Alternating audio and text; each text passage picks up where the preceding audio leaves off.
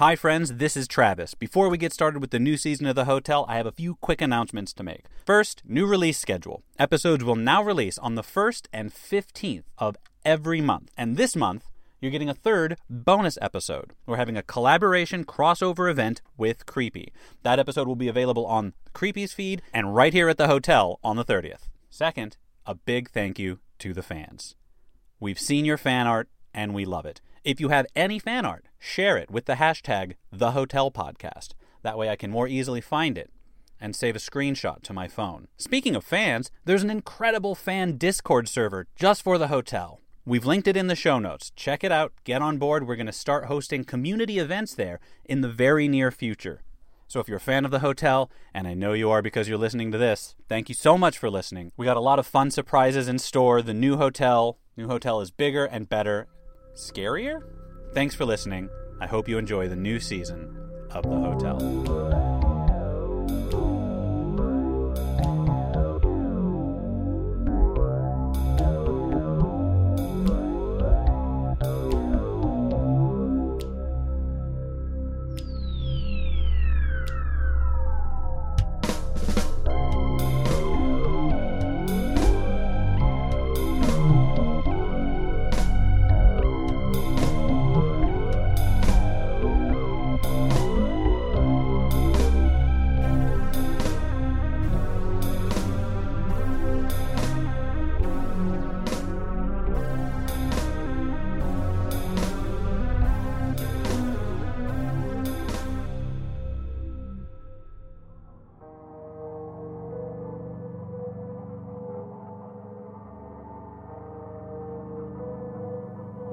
I am alone, ranged in comforting nothing, distinct from the void only by my own awareness.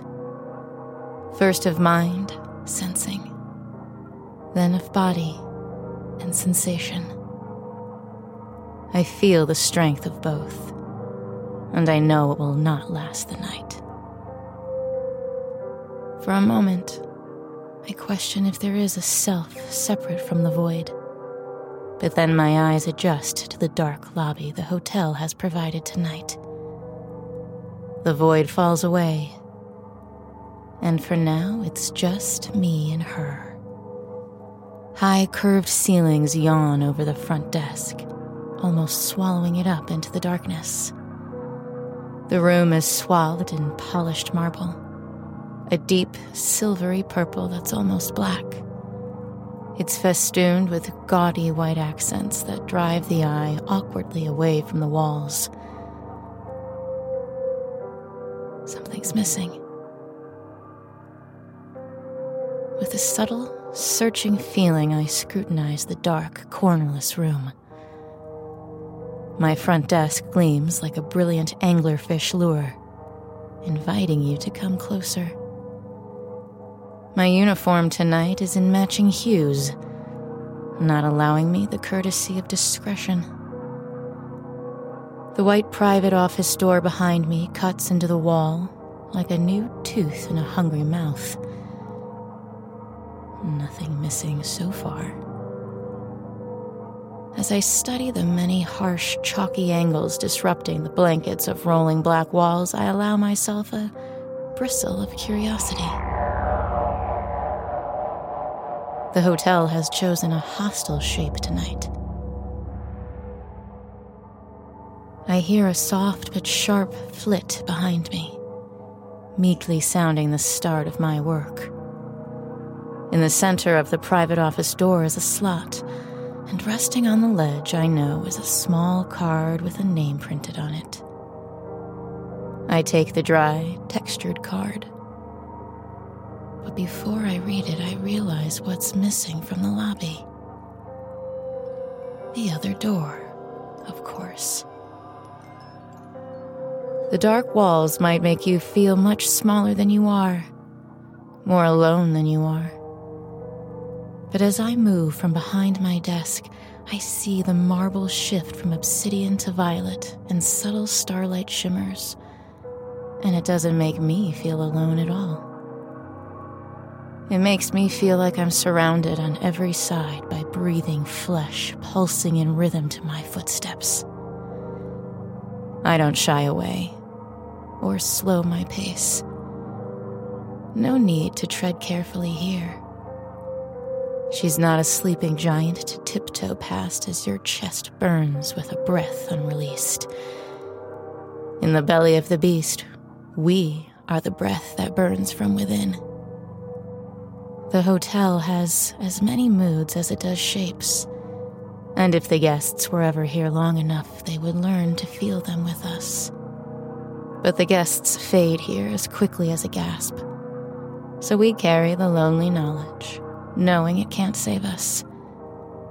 We fade too here. I can already feel my body stiffen as I walk. The burning breath always gives way to death's cold grasp. I start to feel the grim mood crowding in on me as I follow the white molding across the curved walls looking for the missing door. His door. My desk is always near the private office door, and no matter what the lobby looks like, I always know where I will begin. The other door is hard to find tonight. For a moment, I think, maybe this time it won't be here. Maybe this time I'll be alone. The walls will come down around me, and maybe this time I'll be the one checking in. But as I pass the farthest curve of the room, exactly across from my front desk, the light catches barely visible words on a nearly hidden door. Supply closet. Miss? I didn't hear him come in. Miss? Hello? He's draped in expensive, dark velvet, and his bright red shoes are soft-soled. He must have sailed through my lobby like an owl. He looks tired. He's been pushing himself to stay awake, to get here, or wherever he thinks he is. Wherever he was trying to go. I don't need to know this man very long to read his moods. You work here? I mean, you work here, right? There's no one at the desk. I check the card in my hand surreptitiously before I answer. Of course, Mr. Sherwin, I say. I can help you immediately. Perry Sherwin not only snuck himself in, but he brought 4 bags, each a different size and shape as well. He's got them grouped up behind him, like a cadre of sycophants cheering him on. I get a better look at him as I cross the wide-open lobby. There's something in his eyes, a softness. Not dullness or confusion, but a limitation. His stance is shiftless and loose. I'm surprised he doesn't have someone here making all his arrangements for him. He would be more at home at the center of a collection of assistants and helpers and hangers-on, each performing one service or function, one he can't or won't do himself. Not the same people all the time, but a carousel of interchangeable servants he can define himself against. But not here. Alone in my lobby, he's got nothing to measure himself against, and all he can do is wait for someone else, for me, to step in and give him substance. He signs his name in the guest book, and I sense he's reached the limit of his participation. He steps away from the bags and doesn't seem to notice that a little bit of some dark rot has begun to leak from the orifices in my head. With his back to me, he blends even more with the dark open walls. If I don't look directly at him, he almost fades to nothing, but a pair of soft red shoes padding impatiently in small steps back and forth. The walls ripple in the light again. Maybe it's light, quivering like hungry, aching flesh. Perry Sherwin doesn't see that either, though. He's accustomed to the kind of luxury and grandeur he's surrounded by now. The lobby may as well be a blank space, a placeholder for him to stand in while he waits to be waited on. His room key is a plaster rectangle I put into a paper card and write 47 on so he doesn't get lost. I ask him if there's anything else he needs. Tell him checkout time, explain the minibar, everything he's used to hearing, everything he expects to hear. I know it's all turning into a bland white buzz in his ears. He nods a few times, but doesn't bother to look in my direction. Even if he did, he wouldn't have noticed my face looked a little thinner, or that my eyes have noticeably paled.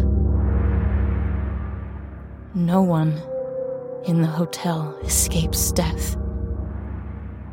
In some form or other, it comes for us all. But seeing the guest's obliviousness, knowing what waits for him, I see now what being alone here truly looks like. I see everything here. I am not alone here.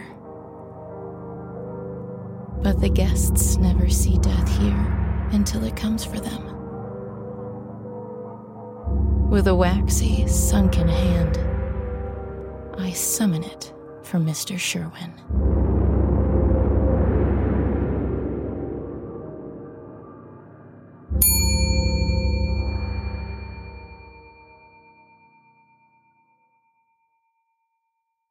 Hey, this is Travis with a brief ad break.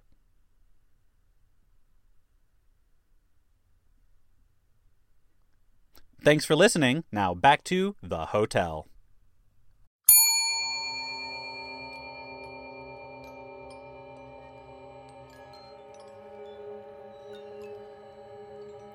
I can't see anything in the dark that surrounds me. I can't move in the cramped space. Not much, anyway. I can smell that damp dirt smell, though. Lots of places in the hotel are dark. Lots of places in the hotel are cramped. But this is the only place that smells just like this. It smells how I imagine a graveyard smells after it rains. I've never been to a graveyard, but that's how I imagine it smells. I don't know for sure, but I don't think the people at the graveyard know what it smells like either. They're also somewhere dark and cramped and smelly. Maybe when they get visitors, they can hear the muffled conversations of the people who put them there. The only muffled conversations I ever hear are the guests talking to my manager. I can hear them out there now. And I can hear the front desk bell tolling, calling me out to the light. I don't keep them waiting. I can't. I step over my bucket, my mop. I can't see anything, but I don't need to. It's always the same in my closet. But when I open the door, I get to see the new lobby. Today, it's big and fancy. A big circle with clean, smooth walls. It's dark, too. Not as dark as my closet, but it's not too bright. I like that part. Some parts are white, like the front desk. My manager is wearing white. My uniform is white now, too. I can't see my hat, but it's probably also white. all I can think about are the stains. White clothes always get stained. And the stains at the hotel are... I can't get them all the way clean. Not here. The stains touch the fabric, and no matter how hard I scrub, there's always a little bit left behind. But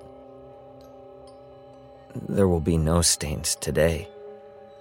I tell myself again and again, quietly, so the guest can't hear me when I get close enough to take his key. Room 47. The room I made the big bed for. My manager is telling me to take the guest to his room, explaining to him where the elevators are and making him feel at home. He isn't listening. And grab my bags for me. I'm traveling alone. He isn't talking to me. He wants me to get his bags, but I can tell he isn't talking to me. He won't even look at me. I don't mind that, though. I don't mind. I can already feel my face swelling up like something putrid. I tell him, "Of course, sir. Right away, sir." But I don't know where my cart is. My mop and bucket are always in my supply closet, with me. But my cart... Sometimes the hotel hides my cart. It must be mad today. I hope it leaves me alone today. I grab the guests' bags. I can carry them, but it isn't easy. It would be okay if I didn't have to carry them all. But I know he won't help. And I can't look for my cart because maybe it's not even here at all. But for sure my manager is telling me to get the guest to his room right away. She isn't talking to me either. But she is looking at me. I pick up all the guests' bags, and it's not easy because my arms are going stiff in my shoulders. And the skin on the back of my hand is bruising and swelling. I lead the guest to the elevator as quickly as I can on feet that are already starting to rot. Inside, the elevator is just another dimly lit box. Whenever it's fancy here, everything's either too dark or too bright. I don't like it when it's too bright. I like it darker. There's less to see that way. This dimly lit box also smells like damp dirt, even though my mop isn't here. Sometimes I say to myself, maybe the graveyard smell from my closet makes me smelly.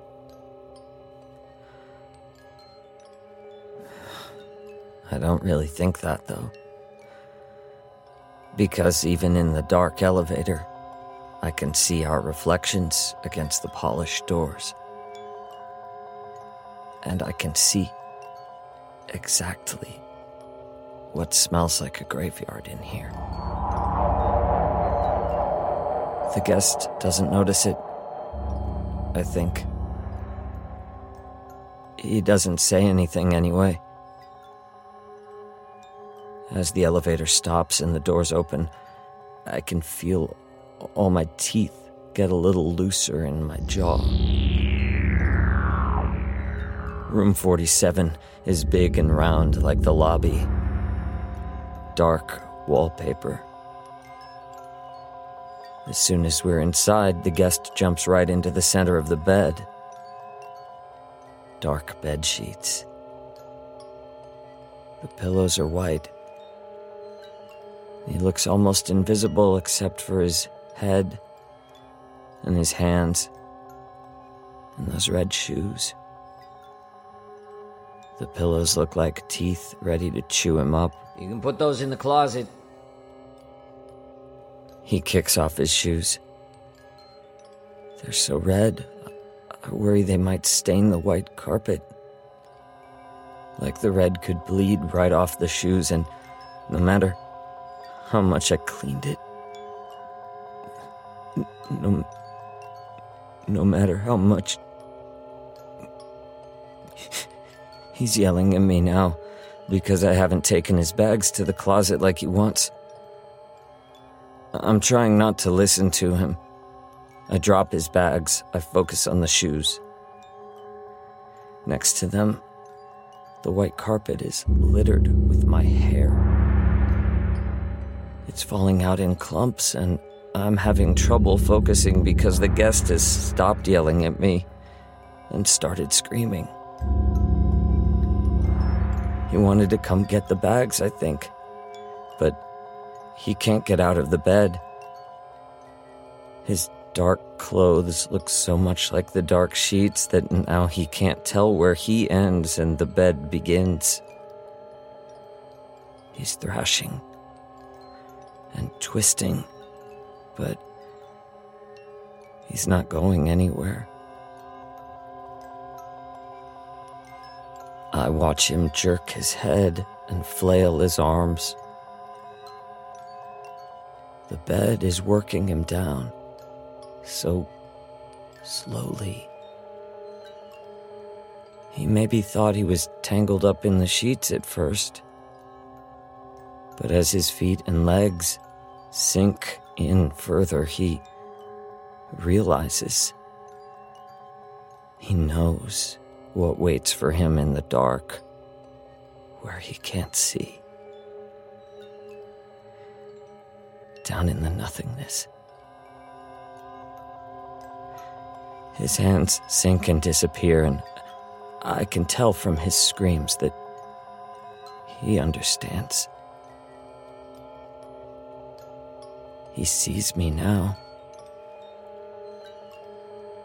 As his head dips into the darkness, he looks at me for comfort. But he sees me. And he doesn't look comforted. Sees how sunken my eyes have become, and how the skin pulled away from my teeth. He knows he's going to look this way soon. Really knows it. And he changes, too. He changes, too. Behind his eyes, something changes. He looks like those shoes. Like something that could stain even when it's gone. Something that you won't stop seeing, no matter how hard you try. How hard you close your eyes to make the dark even darker. The curved bed frame yawns around Perry Sherwin, completely swallowing him down into the hotel.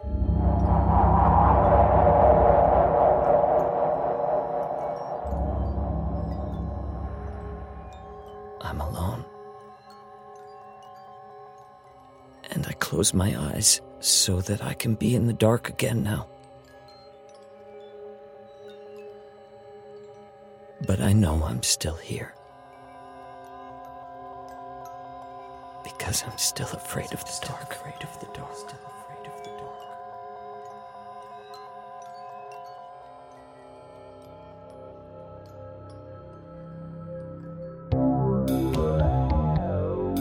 The Hotel was created and produced by Travis McMaster and Mark Whitten, starring Kelly Nineltowski as the manager, Mark Whitten as the lobby boy, Graham Rowett as the owner, and Krista Lewis.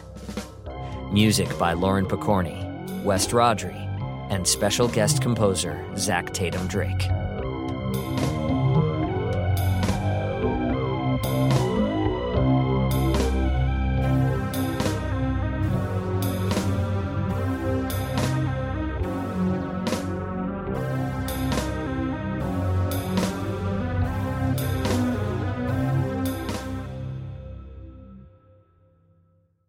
Murder in America is a true crime podcast that covers stories from all 50 states, including stories of mass shootings, serial killers, and lesser-known murders. Do you find yourself doing more research after listening to a true crime show? Well, Courtney and I used to do the same thing, and that's why we created Murder in America. Our podcast dives deep into each case. Our storytelling will make you feel like you're right there within the case with us, watching it all play out, and we do not shy away from the graphic details. If you're a fan of true crime, then listen to Murder in America on Spotify now.